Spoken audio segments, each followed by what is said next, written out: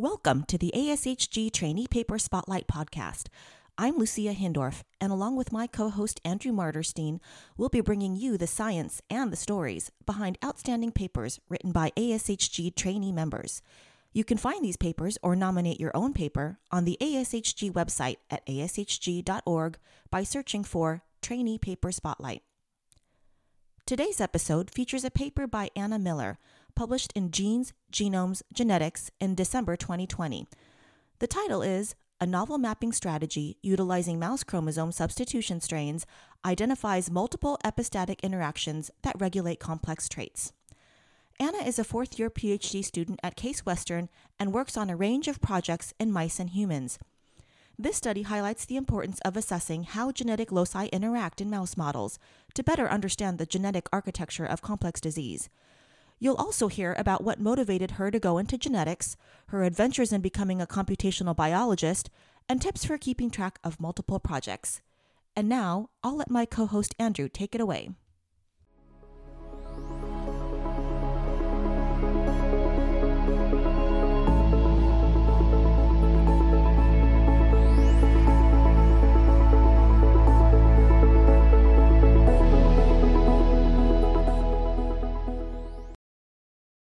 So hi, Anna. Can you tell us about yourself? Hi, Andrew. I'm a fourth-year PhD student studying genetic and genome sciences at Case Western in Cleveland, Ohio. Yeah, and so how did you originally become interested in studying genetics? I actually went to a genetic counselor when I was in middle school. My family had a high rate of breast cancer in our family, and we found out that we had a mutation that was deemed of unknown significance at the time. And then several years later, it became known it was cancer causing. And I just found this to be a really empowering experience where, for years I knew that cancer was common in my family, but now I actually know why, and now I can get the treatment I need and the preventative care. So that really inspired me to want to help others to also find these. Unfortunate to find out that you have a gene that increases your risk of a disease, but also now you have the knowledge and the power to do something about it. Yeah, for me, it was a very similar story. Also, family history of genetic disease and wanted to get involved. So did you start, when did you start, cultivating this passion for genetics? Was it middle school, high school? Was it college? Yeah, my high school was lucky enough to actually have a genetics class. So I took a semester of genetics in high school. It was more like genetic counseling, but I got to get an idea of mode of inheritance and the basics of genetics really early on. So when I was in college, I knew right away that I wanted to study biology and do some research involving genetics. Yeah, and what do you study in college? I worked in Drosophila, which I realized after that experience I wasn't interested in doing long-term, but I studied that HOP8 gene. It's a transcriptome, transposable element. And so we were watching how eye color was changing based on this specific element was jumping in and out of the gene. Nice. And then this, I guess, brought you to essentially your PhD research, where in 2020, you published in Genes, Genomes, and Genetics on the use of a new mouse model for finding genetic interactions. So I've also spent time studying these interactions, and they're a fundamentally hard problem. And so how did this project come together? Yeah, so I have a great collaborator, as well as my PI, who had previously been working on using whole chromosome substitutions, and I'm trying to see if we could find epistasis in a kind of a larger sense. And this led to this new project where we were able to use the mouse chromosome substitution strain. We were able to look at a mouse that was, while primarily of the same background, it had smaller chunks that we were able to look at to compare epistasis across chromosomes. Yeah, and this can be really complex, especially in humans, to look at. There's just so much background noise, so much more happening. There's likely, higher order actions or interactions from your environment that we just can't easily look at in humans. So using this model has been really helpful. Great. So how do you use this model in your study? Right. So in the study, we looked at both physical traits such as blood traits, body weight, glucose levels, etc., as well as gene expression levels. And we were able to look at do statistical tests to look at the difference between an individual who had the different genotypes, whether they had the minor allele homozygote or the major allele homozygote for two different SNPs, and look at the different combinations. And so there's a really great graph in there that I'm going to try to explain, but if you just want to look at the graph, it might be easier. So we see that an individual who has the background, which is the black 6 mouse, is at a specific value average for whatever the trait is. And then when we see one substitution being happening for either of the SNPs, so if or either of the sites have an AJ genetic data there instead of the black 6 mouse, we see that they both either increase a little bit incrementally or decrease a little bit incrementally. And so then we'd expect that when we had a mouse with both substitutions, we would see like a larger increase or a larger decrease. But instead, we see that it moves back towards the center, mirroring the black 6 mouse. So we see either an increase or a decrease that we wouldn't expect by an additive model. Therefore, something else must be happening there. Yeah, that's bizarre because I guess you sort of have the background where, let's say that is sort of the population. You move away from the population with one allele, but then carrying the other one puts you back at the population average. Is that sort of what's going on? Exactly. So there must be something happening in between those two different sites that is causing it to come back towards the background. Exactly. Yeah, have you thought about mechanistically maybe what could possibly be going on? Yeah, unfortunately, we haven't quite gotten that far. That's really one of the next steps. We've seen a couple interesting-ish genes that we mentioned on in the paper, but nothing that seems like largely interesting at this time. That's really our next step.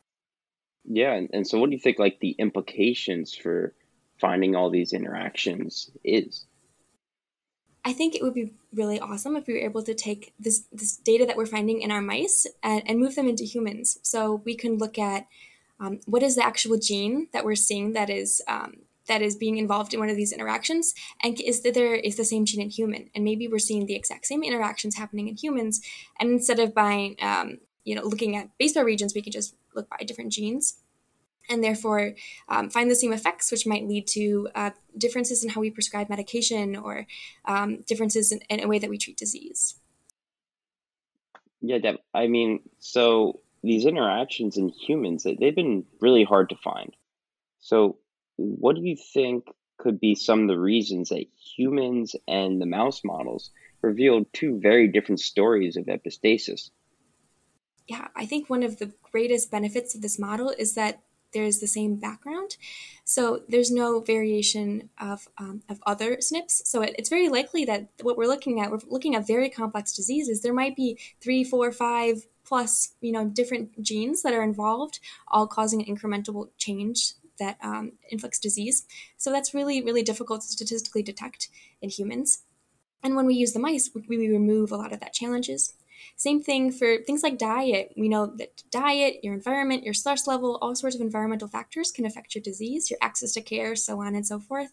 And so when we use a model like a mouse, we really get rid of all of that. I mean, completely controlling their diet, everything is kept at the same norm across the different populations. Can you tell us a little bit about, learning the computational skills to handle this project and what you need to go through? Absolutely, yeah. Before, this was one of my first projects that I started in graduate school. And before I came to graduate school, I did not have any experience in computational science. I worked at the bench in Drosophila, lots of pipetting. And so this was really my first adventure in R, in Linux. I got to use Plink to do statistical analyses that I had done before, same thing in R. So it was really the first time I explored the world of statistical genetics in general. So I think that was a huge learning process for me, and it's something that definitely this project makes me more excited about statistical genetics in the future. It's something that I hope to work on in the rest of my thesis as well as the rest of my career. Just learning how to upload a file into R, the first day was very difficult. I definitely came a long way through this project for sure. Is there anything you would suggest to other trainees that want to learn more computational research? Oh, if you can take a class, I would highly recommend it. I think sometimes computational classes seem hard or they can be really nitpicky feeling, but it's so helpful the more education I took. I also, there's so many resources on YouTube I watched a lot of YouTube tutorials. That was really helpful. As well as if you just have someone in your lab who's willing and patient enough to walk through it. I think it can feel like you're fumbling alone, and sometimes it's just you forgot a comma, and how frustrating that can be when you're first starting. I definitely recommend getting some help, getting some people to support you as you start your adventure in computational science. Yeah, and so overall, did you see any surprises by basically applying a lot of the computational techniques? One of the things that we haven't mentioned that we were really excited about was how we were able to find both trans and cis effects. That was really exciting that we were able to see that the effects of the epistasis we were finding were both within the same chromosome as well as working across chromosomes. So, for example, a gene on chromosome 1 or a locus on gene on chromosome 1 and a locus on chromosome 2 could be affecting a gene on chromosome 3. So it wasn't all within the same space, and just how interactive these complex traits are, and how right, like they're probably even more complex in humans, not the same background. We're probably seeing these changes happening all across the genome, causing really complex outcomes. Yeah, definitely. So have you been working on other research projects too? Yes, so I also have been working on projects in humans. I studied the APOL1 gene, which is involved in both kidney disease as well as and it's protective against tryptomyosis, which is sleeping sickness. And my lab has shown that we think it's also involved in birth outcomes. So I've done a little bit of research of that, about how we see that in African American women who have this gene, they might be at a higher rate of having a preterm birth. So I've done a little bit of work there. And I also have another project where I work on H. pylori infection and how that causes gastric cancer. So that's a really interesting story, and a complex one, where we see that in Central America, if you live on the mountains versus if you live on the coast, you have the same rate of H. pylori infection, but you have a really different rate of gastric cancer. And so we think it's a number of things. The people in the mountains primarily use wood stoves to heat their homes, and so we think that causes more carcinogenesis to happen more frequently. Also, if you just look at the history of the migration of people when slavery forced individuals over, we see that people who reside on the coast are primarily of African ancestry, while people who live up in the mountains who are pushed over are primarily of the indigenous populations. And so we think that there might be some effects that happened based on the H. pylori that came over with the African individuals. And so their bodies just didn't evolve with that specific bacteria. And we think that's also causes this variability in disease as well. So you have so many different projects. I'm really lucky in that I get to work on a lot of different projects in my lab, for sure. Yeah, what suggestions do you have for juggling all these different projects at once? I think open communication is definitely the most important thing to have. Being able to tell your PI who you're working with that you just don't have time to work on a project that specific week. It's been super helpful for me. I'm also a very organized person. I like to have all my spreadsheets of what's the next step in each project. So if I have to pause a project to work on something else for a month or say, I can jump right back in without any lost time. So taking good notes and having some sort of walkthrough that you can follow and stay up to date on your projects has been really helpful for me. And so finally, what's next for you? Whether it's tackling these other projects or thinking about your next career steps, what are you thinking about? My next step in the project is that we're trying to move more towards humans. We're hoping to use some publicly available mouse data in order to do some of that more fine mapping that will then be able to lead us to work in humans. So that's the next task when it comes to my thesis. My next step overall is still kind of up in the air. I'm not 100% certain what I want to do long term. I'm pretty sure that I don't want to stay in academia, so I'm doing the whole talking to different people in industry, where I would fit in. Do I want to do a postdoc? Do I want to go straight into the community? Still really figuring that out. Yeah, So, what are you most excited about when it comes to industry or something else? yeah, I'm excited by the opportunities there. I'm excited about having not having to work on the weekends as often as I do right now as an undergrad or as a graduate student, which I'm sure will be no matter where you go, you'll have a little bit more flexibility. So, yeah, I'm just excited to see what else is available for me to my feed in and different research that's happening. Great. All right. This was interviewing with Anna Miller, who's a PhD student at Case Western, and thank you so much for joining us today.